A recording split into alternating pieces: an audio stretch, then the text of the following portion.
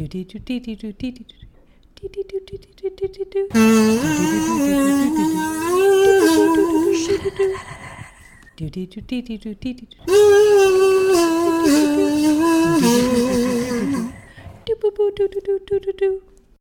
Courtney. And I'm Alison. And we're Courtney and Alison, and this is the Double X-Files, a podcast that is sometimes about the X-Files. Today, Alison. Uh-huh. You know what we're talking about. Propaganda. No, we're talking about bad boys. Oh, bad boys. Yeah, bad boys. Ethically compromised boys. They're so ethically compromised, they're so bad. Morally dubious boys. Boys that benefit from a corrupt system. Alison, now I'm just gonna take a time out. You can cut this out, but I feel like you're not hyped about bad boys. This is not my preferred type of bad boy. Oh, are you telling me you like a good boy? No, I like a bad boy that's, he's got floppy hair and kind of a cigarette, and he's wearing a leather jacket. He's kind of leaning against the lockers. So me. Yeah, you're like my favorite bad boy. Well, I'm here, and I want you to get hyped for bad boys. Okay, bad boys! Yeah! Alison, what episode of The X-Files did we just watch? Oh, Courtney, we watched season 7, episode 13? 12. Season 12? 7, episode 12. Yeah. It's called X-Cops. It's called Bad Boys. X-Cops. And here is the description. While Mulder and Scully pursue an investigation, they are followed by a camera crew from the TV show Cops. Now, I don't know how much of an influence on popular culture Cops had in the Canada. I remember seeing it on TV, but I never watched it. It had very little influence on me. As an American growing up in the 90s, it had all the influence on me. It had a lot of influence overall. It did, especially the blurred boobs that you got to see every single episode. At least one pair. Oh, that's exciting. Yeah, and they were blurred. Sometimes they used the heavily pixelated, so you could see a pink nipple sometimes. Oh, my word.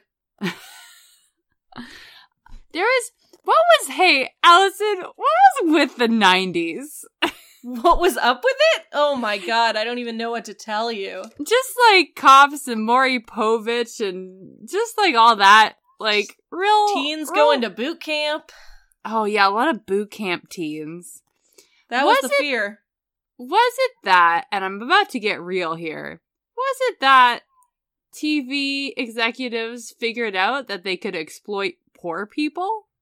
Oh, it was absolutely that TV executives figured out they could exploit marginalized communities for cheap thrills. Uh-huh. Much as the makers of The X-Files did in this episode. Aw. See, here's the thing.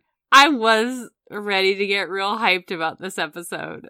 Because I did remember it. This is one of the episodes that I remember. Mm-hmm. Can I tell you how scared I was as a kid? Yeah, please. Now, how old were we when this episode happened? Oh, this was in probably year 2000. So, I was older than I thought I would be. Yeah, homie. What did we grad? I graded in 2004. So you were in I was straight up in grade 8. I was straight up in middle school, my dude. Yeah, I was a scaredy cat. I think the concept of this being that afraid people died, people who feared things died, really resonated with me, a fucking person who was scared all the fucking time. Yeah, that sounds like it would scare the shit out of me too. And also, I think the live camera nature of it. Can I tell you? It seemed more real. It made me quite nauseous, which was a bit of a feat because before watching this episode, I was already extremely nauseous. Though, hey, you know what? My vertigo exercises must be working because I was perfecto during this whole episode. Well, I'm proud of you, because I feel like I'm gonna hurl. Take one for the team. So, I remembered a couple things. I remember people, having the camera look towards the dark corners of hallways and of bushes and that sort of thing. And people screaming to run. I remember those drawings. And yeah, there was some drawings, Alison. Oh. Yeah, we'll talk about those. And I was just generally a scaredy cat. And then when I watched the episode that we just watched, I was like, oh man, it's not as, hey, these people are kind of shitty. Yeah, there was one part that pooped me a little bit, and I will tell you about it when we get there. Oh, I'm so excited. Okay, let's get started. Okay. Are you telling me that the theme song didn't, stir anything in your soul? No. None. None. Nothing. Nothing. I was dead inside. Just like I am right now, and I have been for the past 31 years. Oh, Alison, I know one time where you're not dead inside. Oh yeah? What's that?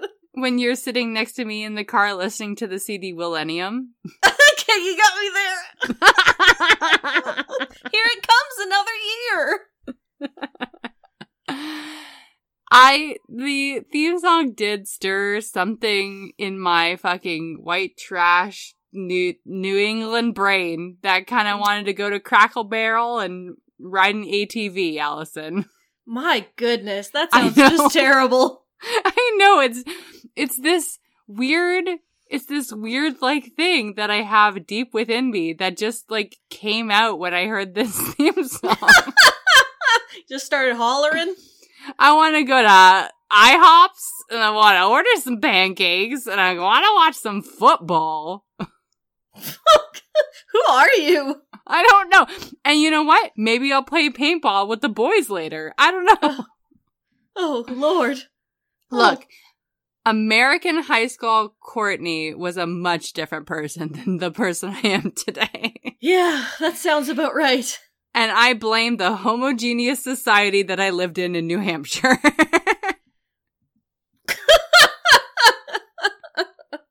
Oh, okay. It stirred within me. There is something within me, and it was just clawing to get out. And I did groove to it. I did groove to the Bad Boys song. Well, I can't shame you for that. I just want to be a bad boy. You are. Good. Thank you. That's all I need. There's a prowler. There is a prowler. And there is the TV show Cops, and they're filming in poor man's Jason Bateman. Mm-hmm. Wetzel's Pretzels. And, who? His name is Wetzel. Pretzel? Wetzel's Pretzels. Is that a real thing? Yeah, it's a pretzel establishment found in several airports. And malls. The best thing about being Canadian is having French on all the bags of food and seeing that the French word for pretzel is bretzel. I do love that. I do love that. I do fucking love that. Bretzel. Bretzel. That's why, and the the English for what's happening in the UK is actually Brexit, and we've all been using the French. It's a good one. You know what? I feel like that joke that you just told me was written by a couple SNL writers that you have hidden in your closet. They write all my good material. Alison, let them out. It's time. No, never. They're writing you jokes that should have been told 3 years ago. Well, Brexit wasn't happening 3 years ago, Courtney. Did you think about that? Yeah, then it would have been fresh. Now, just wait till I get to my hit joke about freedom fries. Oh boy. Okay, well.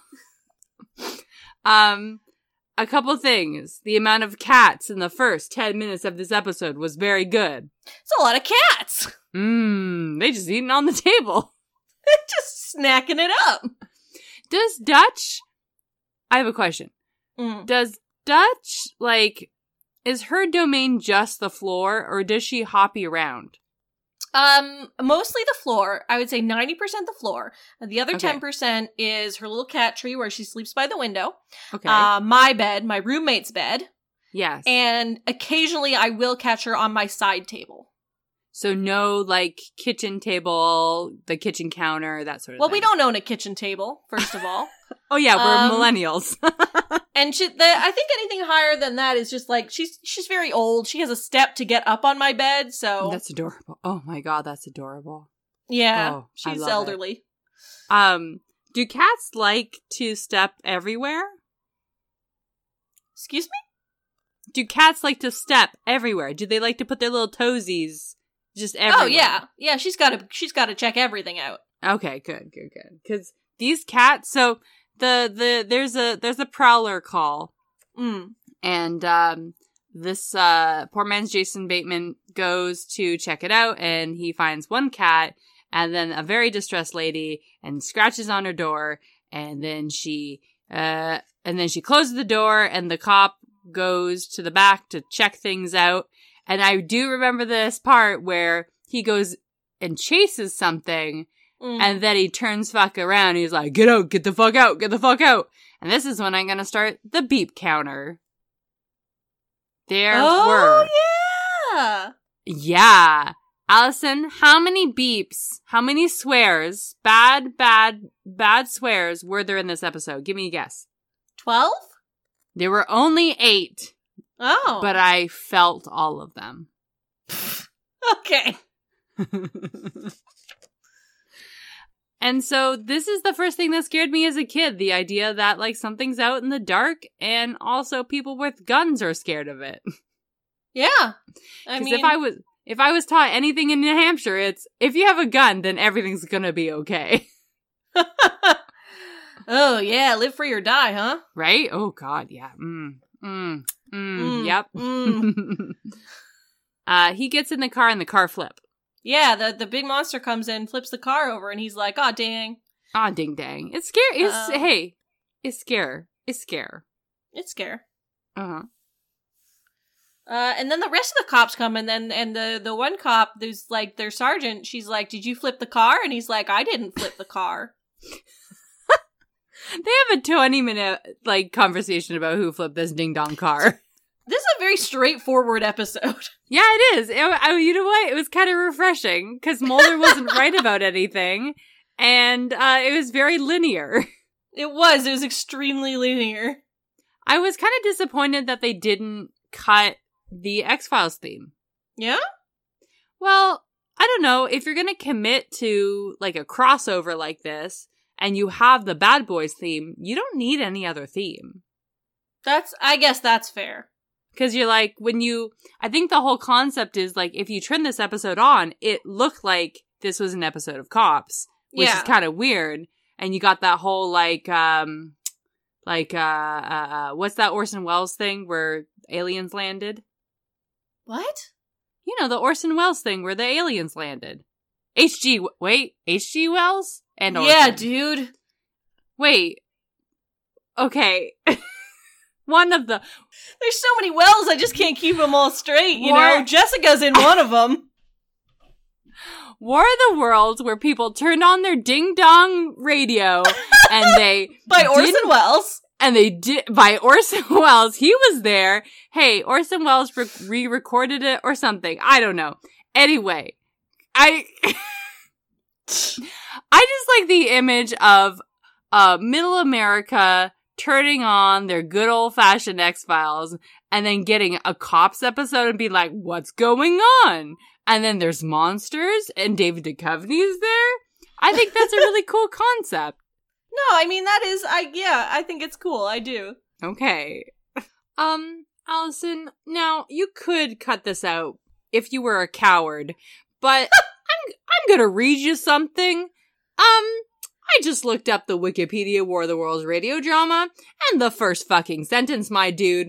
War of the Worlds is an episode of the American radio drama anthology series, The Mercury Theater on Air, directed and narrated by actor and future filmmaker Orson Welles. Oh, this is all getting cut. No! No, I can't be seen to make a mistake, Courtney. It's too important to my image. You can't. I'm going to save this. I'm going to save my half, and I'm going to put it up on SoundCloud so everyone knows. Well, if you just put up your half, people aren't going to hear me laughing at you for what I thought was wrong. I'm going to recreate your voice. Okay, do it now. What does it sound like? Come on, do me. Do me. Okay. Hi guys. I'm Alison. I think. See, here's the thing. I just slip into Mickey Mouse. You know what? I do sound so much like that great, beautiful mouse.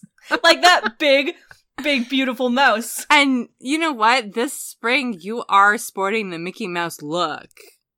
Am I? Just shirt topless and fucking with big red shorts. I asked you to stop peeping through my windows like 2 years ago. High-waisted, red hot pants, 2 buttons, no shirt. Big buttons. Big old buttons. This is how my dude parties. I really liked him to make a clack when I hit the counter. I've hit Donald Duck mode currently. We just trade off, right? We have one shirt and one pair of pants, and we just trade them off. We have to always be seen together so people get it. Otherwise, they're just like, perverts. Those 2 fucking perverts. Okay, but not when they're together. No. See, I added some joyful banter into this, and now you have to keep it. Okay. No, I'm going to cut the whole episode. It'll just be me saying, I've never done anything wrong in my life, and I'm always correct. And I'm going to stand by it. Alison, this cop was attacked by gangbangers. That is what he says. Is that a thing that people actually say with their human mouths? I think cops definitely say it. Do they? Oh. I feel like they probably do. What? Hey, what is like the definition? Is it just like gang members? Okay. But they also bang. Mm. Well, do they? I mean, no, don't get me wrong, they fuck.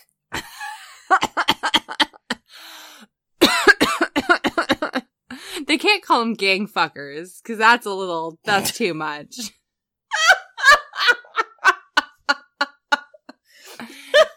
They gotta have that illusion. Yeah. Gang fuckers is actually what they were gonna use for a word instead of gang busters, but then they changed their minds at the last minute, so now that's just the way it is. Maybe gang bangers or gang members you want to bang. Oh, that checks out. But then you become the gang banger if you actually achieve that dream. Oh, it's full circle. Circle of life. So what happens is they go kind of on this like chase and they can't find what's going on. They actually what is interesting in this episode is for the first time Mulder has no idea what's going on. Yeah, he thinks it's a werewolf. He thinks it's a werewolf, and he actually admits to Scully. And this is 19 minutes in. He's like, I always know what's going on, but now, don't know. I knew what was going on from the second composite sketch. Okay, well, okay. Sorry to brag. Ugh. So tell me about the very good sketch boy. Okay, so there is a boy there that is doing sketches. Yes. And the first one he draws, Mulder pulls out a werewolf from previously, and then they ask the sketch boy to draw what the lady with the cat saw, and he draws a Freddy Krueger. Oh, a Freddy Krueger. It's very bad. And then he says, will somebody please walk me to my car? And a cop says, I will do it, and they are boyfriends. Oh, I love it. See, this episode is beautiful. And then Ricky dies. Ricky, the very good sketch boy. Yeah, he was a beautiful sketch boy. Now, you didn't mention, actually, my personal background boy in this episode. Uh-huh. It was that Jesus 3D picture. Oh, that was very good. I did like that a lot. That they showed for like 3 seconds, like, yes, tasteful. Mm-hmm. It was the, 3D pictures are the early digital frames.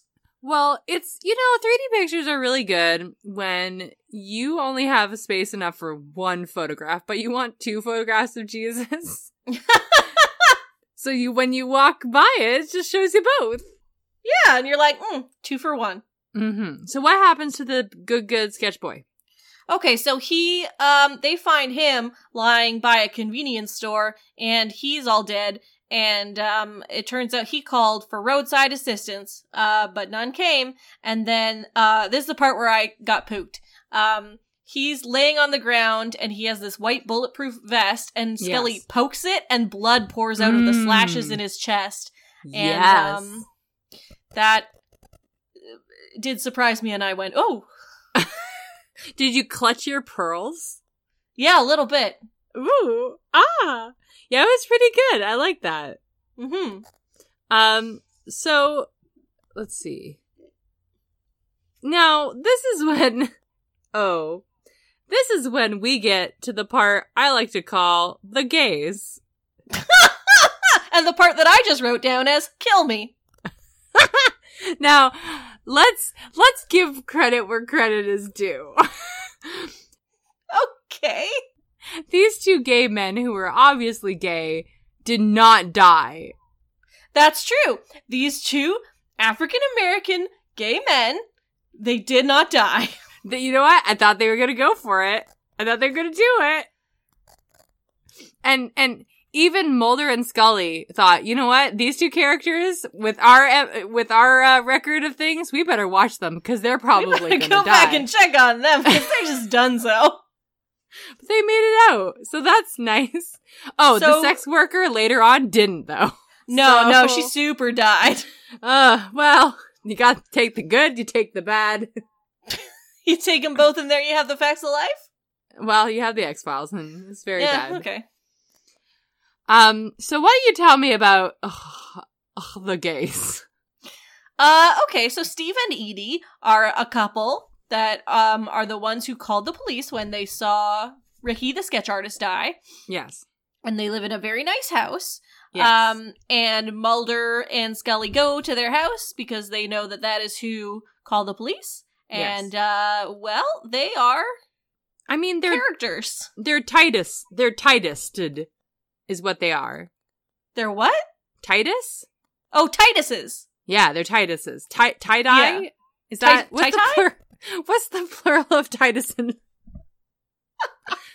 Now Titus in Kimmy Schmidt has been commented on being, a gay stereotype, but the actor writes Titus and also is very much himself. So I guess that's okay because you have a gay man writing for a gay man. This though, it reeked straight writing. Yeah, it was very straight. This man's gay relationship was incredibly straight. I smelt it. It didn't smell so good, so I threw it right in the trash. Yeah, it's not. Now, when I watched it, I didn't remember these 2 at all, and I don't know if it was, because, 2000, the chances of seeing a gay couple on TV were nil, but the chances of seeing, and if you did see a gay couple, they would be incredibly stereotypical. Yeah, for sure. So I don't know. I think the only other one that I remember as a kid is like when Elaine went to the lesbian wedding. When did Will and Grace start? Oh, I forgot. I don't think we actually watched that. Maybe we did. Oh, really? Maybe. Too gay, remember. Huh? Too gay. Oh, Murphy Brown and Ellen. Oh, Murphy Brown and Ellen. I did watch those. Yes. They were good. Hey, those were good gays. Oh, Will and Grace started in 1998. Okay. But again, you have, anyway, I'm not going to start on my Will and Grace thesis about how it's kind of bad. We don't need that. We're all aware. We don't need the dissertation. Come to my bookstore and I'll show you all the shows that are bad at gays. There's many of them. We'll save that for the X-Files Will and Grace crossover episode. Oh my god. Oh god. Okay. It's, you know what? I'm not gonna lie to you, it's mostly turtlenecks. I think the turtleneck, just the competition would be very good to see. It would. I'm okay it would. With it. I think, well, I don't love a turtleneck, but I would watch it. I was gonna say, and that in itself is very gay. Oh, I want to talk, speaking of the gays, I'm gonna have a queer talk, some queer talk with you.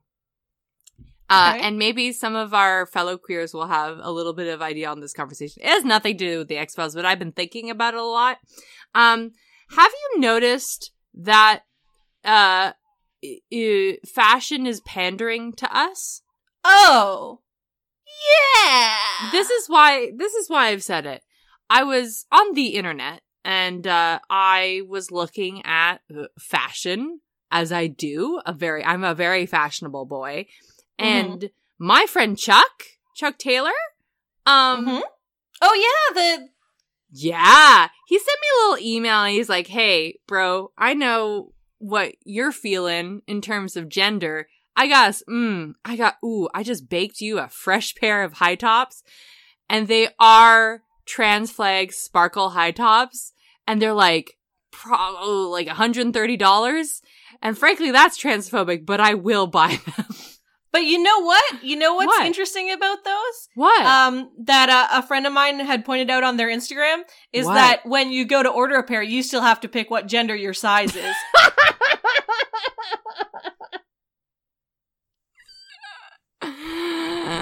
What? That's interesting. Because do you want to put these trans shoes on your lady feet or your man feet? Be honest. Gotta pick one.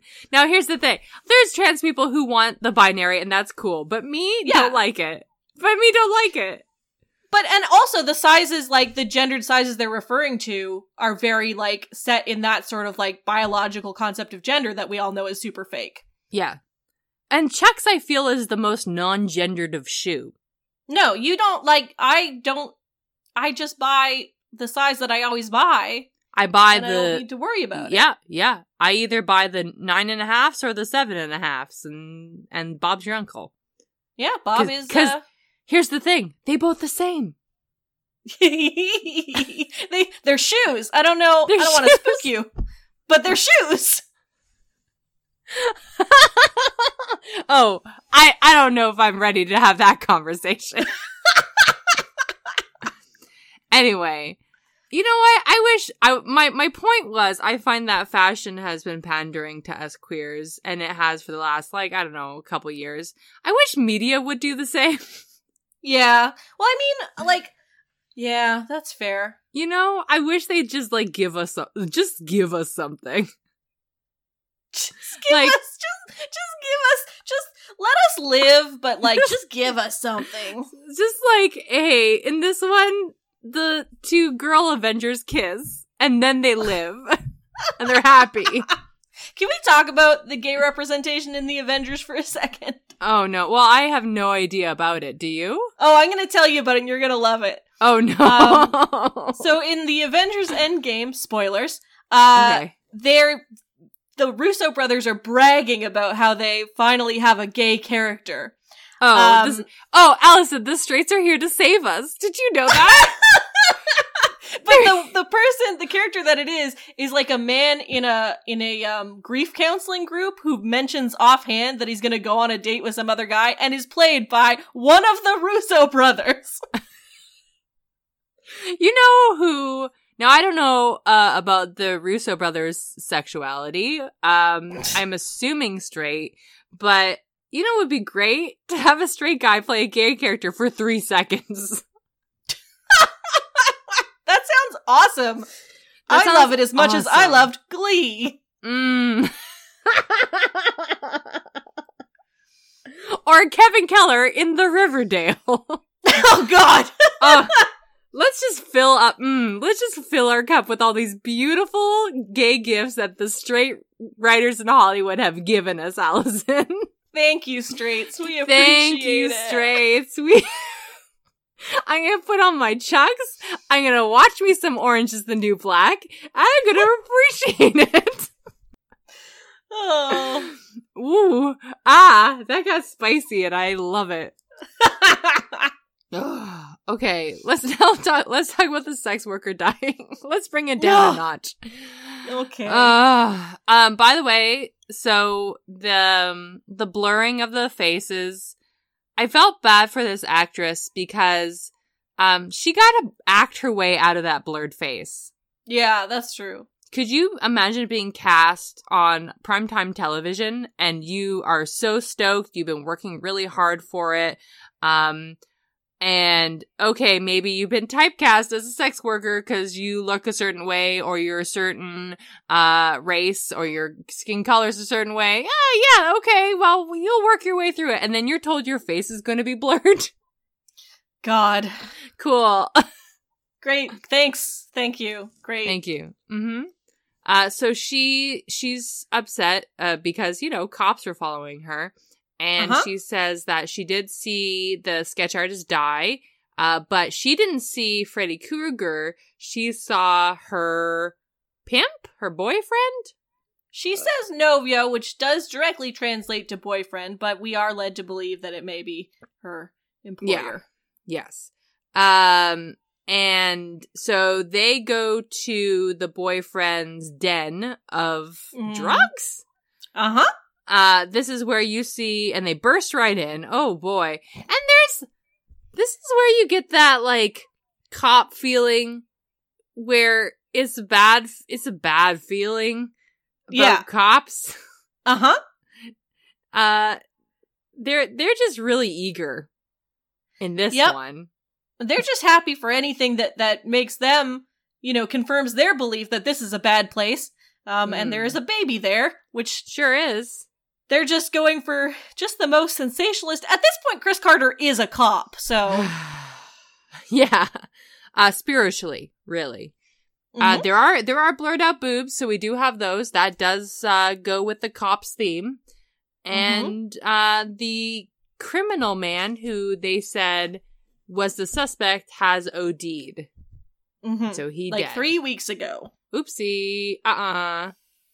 And they go back and the original cop is shooting at something and the sex worker has died with her neck being twisted. She dies in the very way that she was afraid that the man would do to her. So are we saying, Alison, that the only thing we have to fear is fear itself? Yeah. But like a real specific fear. But just like, werewolves or... I want to meet that guy whose biggest fear was a werewolf. It's a furry. Because you know what? Living as a furry, you want to be a certain thing, and I think the greatest fear would be the monster that is that certain thing. Right? Living that lifestyle. Carnal version of that. Ooh, yeah, but kind of sexy though. Definitely. Are werewolves universally sexy? Oh, yeah. Or is it just because we gay? Okay, actually, that's a pretty good question. Would the straights fuck a werewolf? Ooh, with this, I think in terms of straight monsters, it's the vampires, right? Yeah, that's the straightest of the monsters for sure. They only do it missionary style.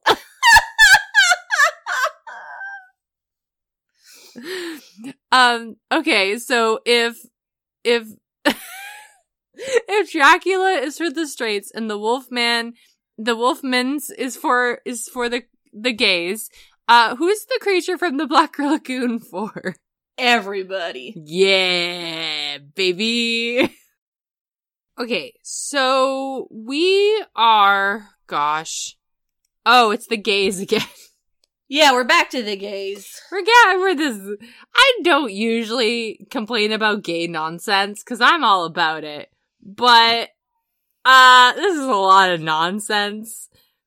And yeah. I hated the fact that Mulder was supposed to be the audience surrogate in this situation. Yeah, being like, oh, these gays. Oh, these wacky gays. Can you explain what's happening and why they're back there? Yeah, so they are trying to figure out what the vector of disease is, or like how this thing chooses its victims, this fear monster, and they think that it's just like bouncing from person to person. So they think the logical conclusion is that because Steve and Edie saw the murder happen, that it may have bounced to them. So they go to the house and they find Steve and Edie are having a domestic dispute. Yes. And then they separate them. Of a sexual nature. Of a mildly sexual nature. Yes. And then they separate them, and they're like, well, we're gonna have to stay here for a while. Well, here's the thing, though. Like, the greatest, as black gay men, their greatest fear is probably cops. Yep! So, I mean, they're there, so the other little monster can't really get in. Yeah, their greatest fear is already present. So the gays are okay. They don't die. They make up, and it's all very lovely, I guess. And this is when Mulder and Scully leave, and then we have a second camera crew come in. Yes. With the original cop. And he is, he's boo-hooing. Oh, yeah. So Mulder sits with him, and Scully goes to do an autopsy. And this cop is very self-aware because he's like, people hate me. And I'm like, yeah, my dude. Yeah. Uh-huh. Yeah. People, maybe, I don't know. Maybe your whole, like, thing about, like, when you went into that other house, when you broke in, you guys were all really, really stoked to do so, and you brought out your guns, and it seemed like you weren't doing your job. It seemed like you were just having fun at it, and maybe taking advantage of people, but people hate you for completely different reasons. Yeah.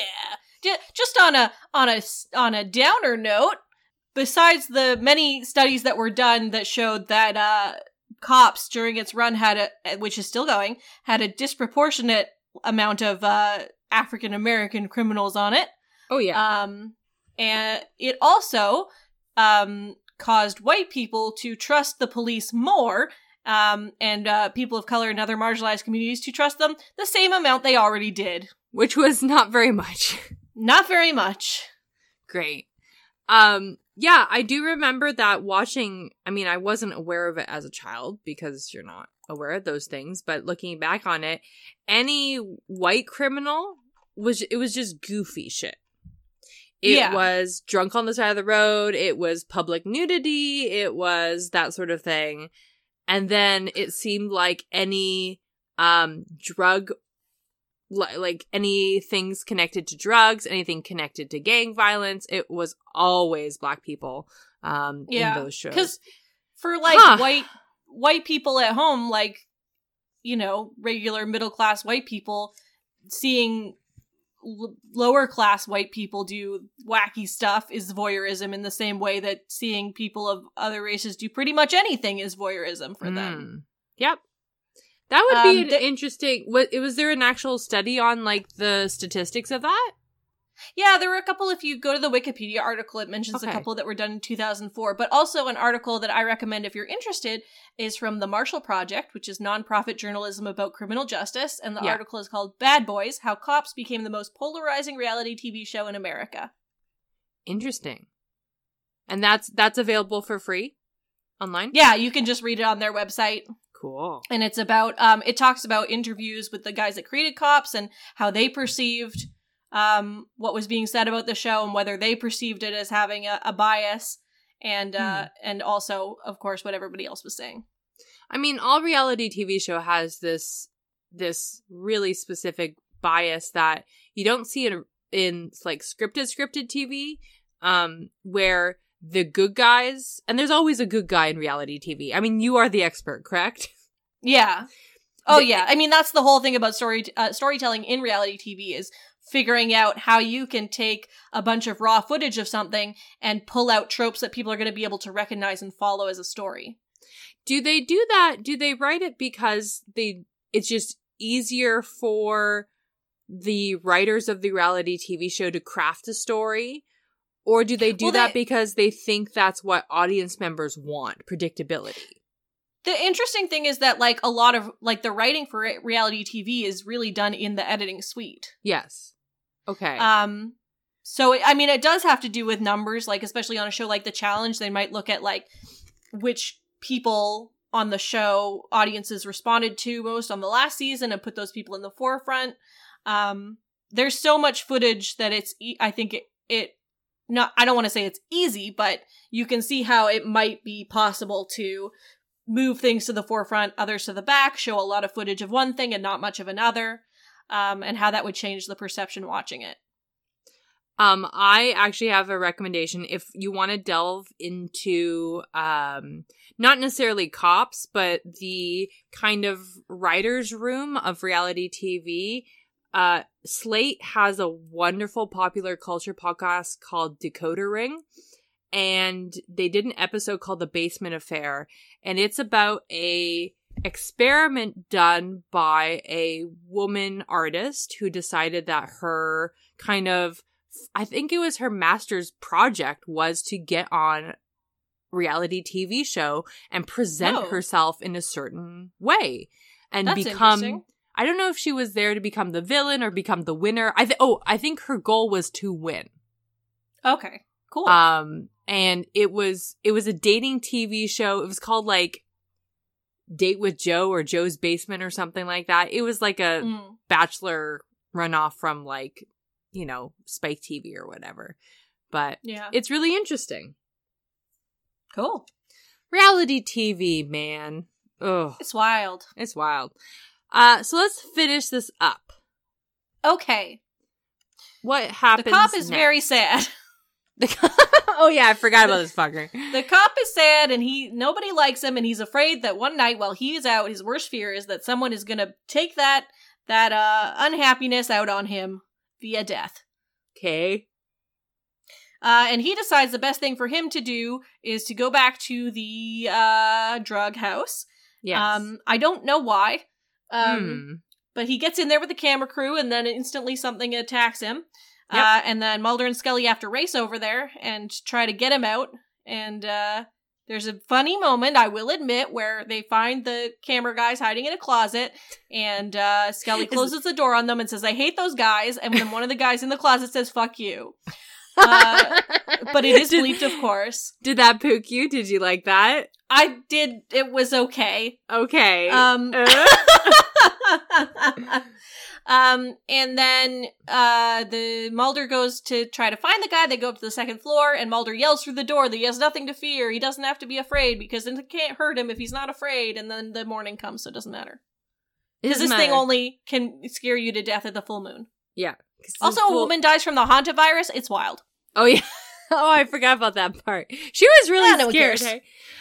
Well, she did say when Scully was doing the autopsy and the coroner was there, she did mention like a kind of a thing that I always thought in terms of like the X-Files of like, hey, y'all, like, autopsies I don't think happen that quickly after death.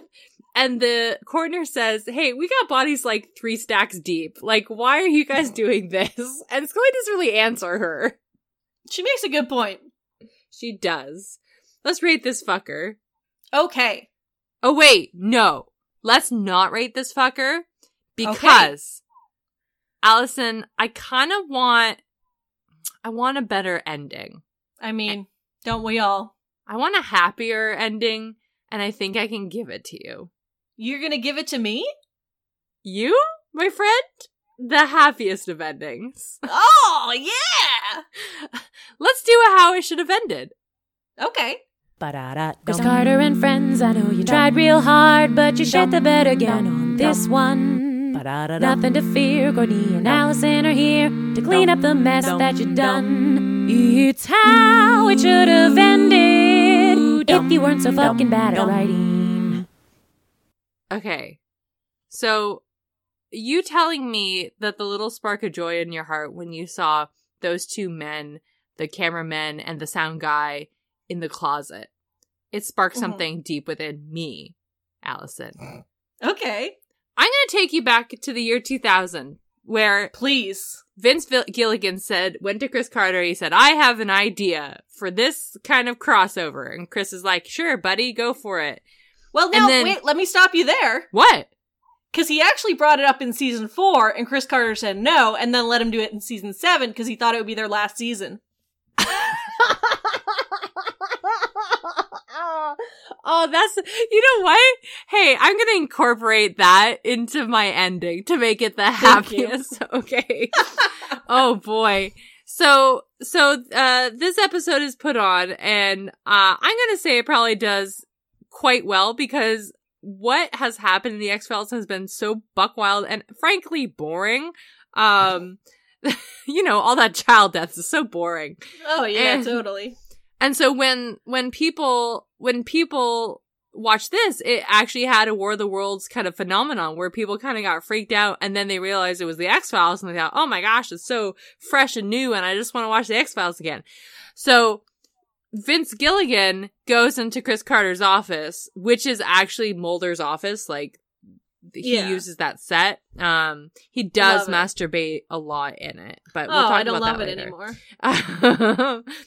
And Chris gives Vince the go-ahead to just turn the X-Files into a reality TV show-esque show. But here's the thing. Chris doesn't really care, because this was supposed to be the last episodes of the X-Files.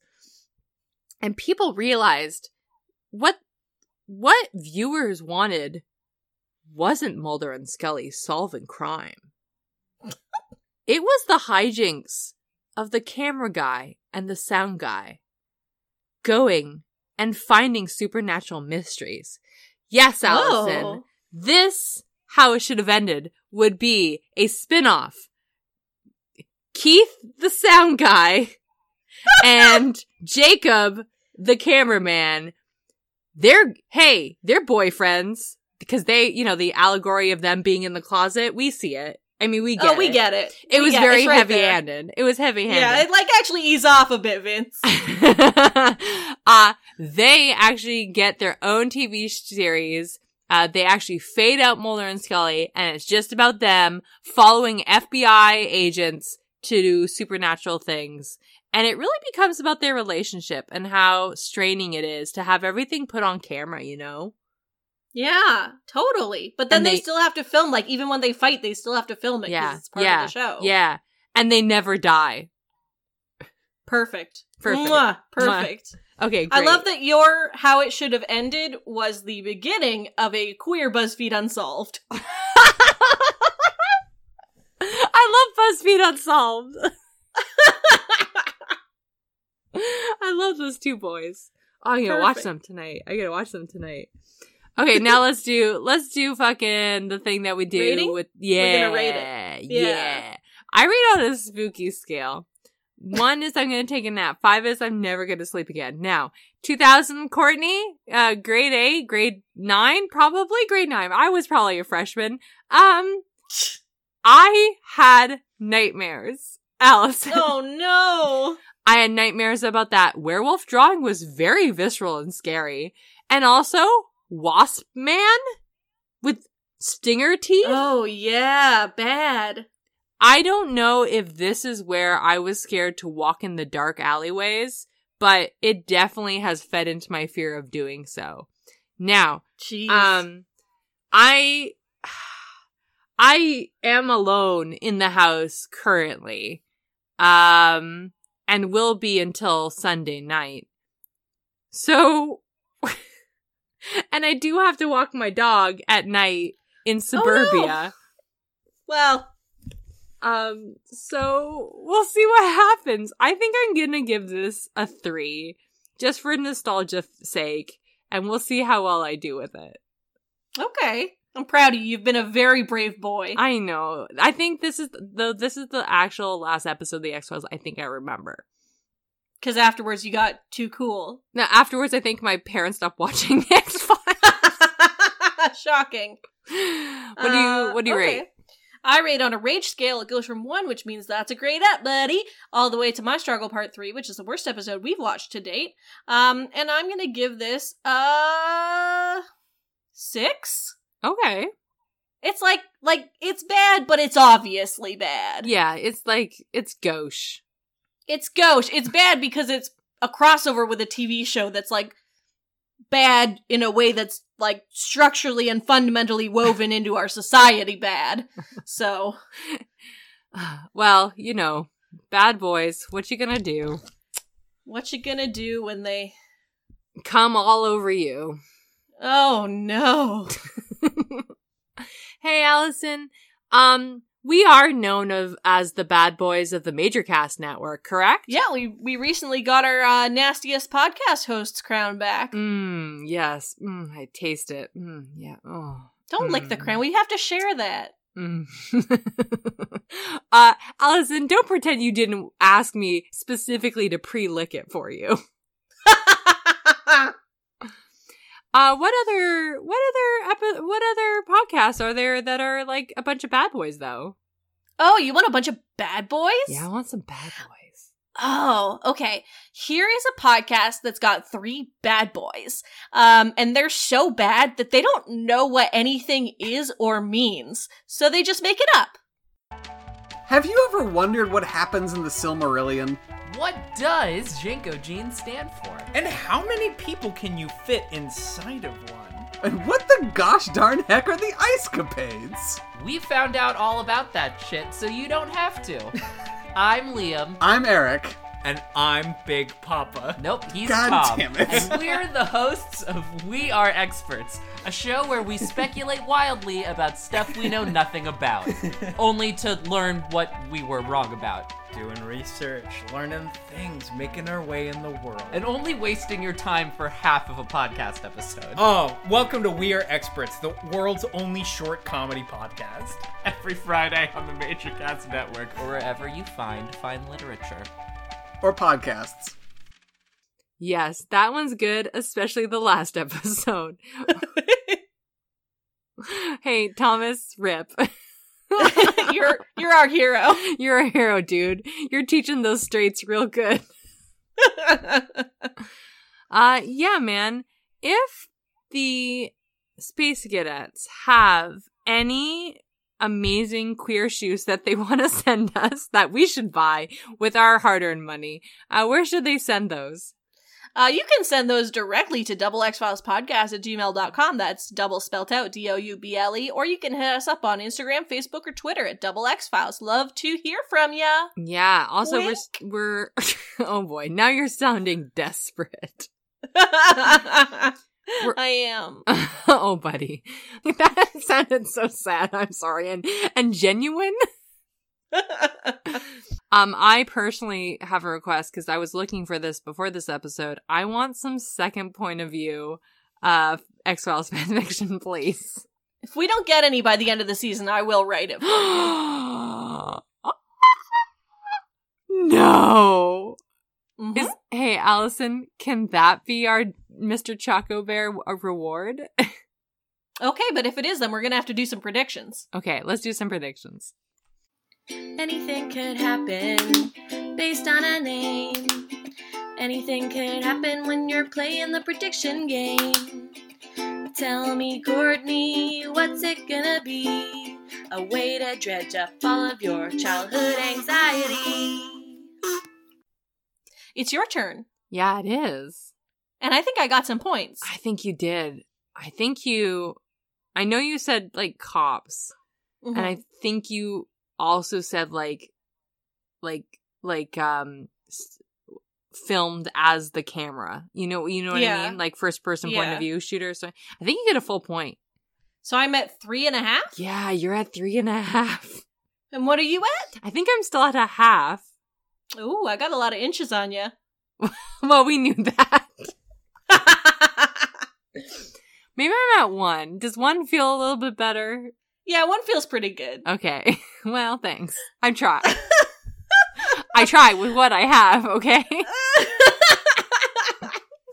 Okay, so your episode is season 7, episode 13. It is called First Person Shooter. Video games, Allison. That sounds like it's probably right. Yeah, video games. Okay, I'm gonna say Mulder and Scully get trapped in a video game, Tron style.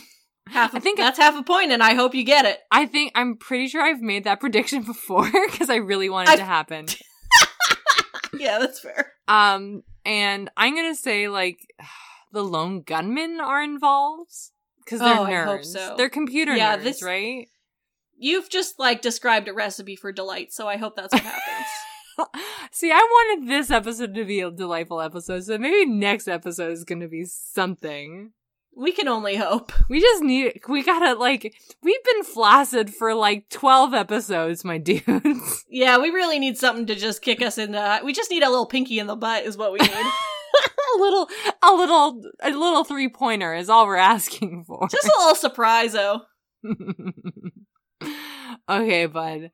I think that's it, right? Uh-huh. Okay, until next time, the truth is out there. We need like a TV show version of a 1 in the pink and 2 in the sting. Yeah, for sure. And you know what? I'm so flaccid, I do need 2 in the sting. Thanks for listening to the Major Casts Network. Stay fun, stay nasty, and stay major.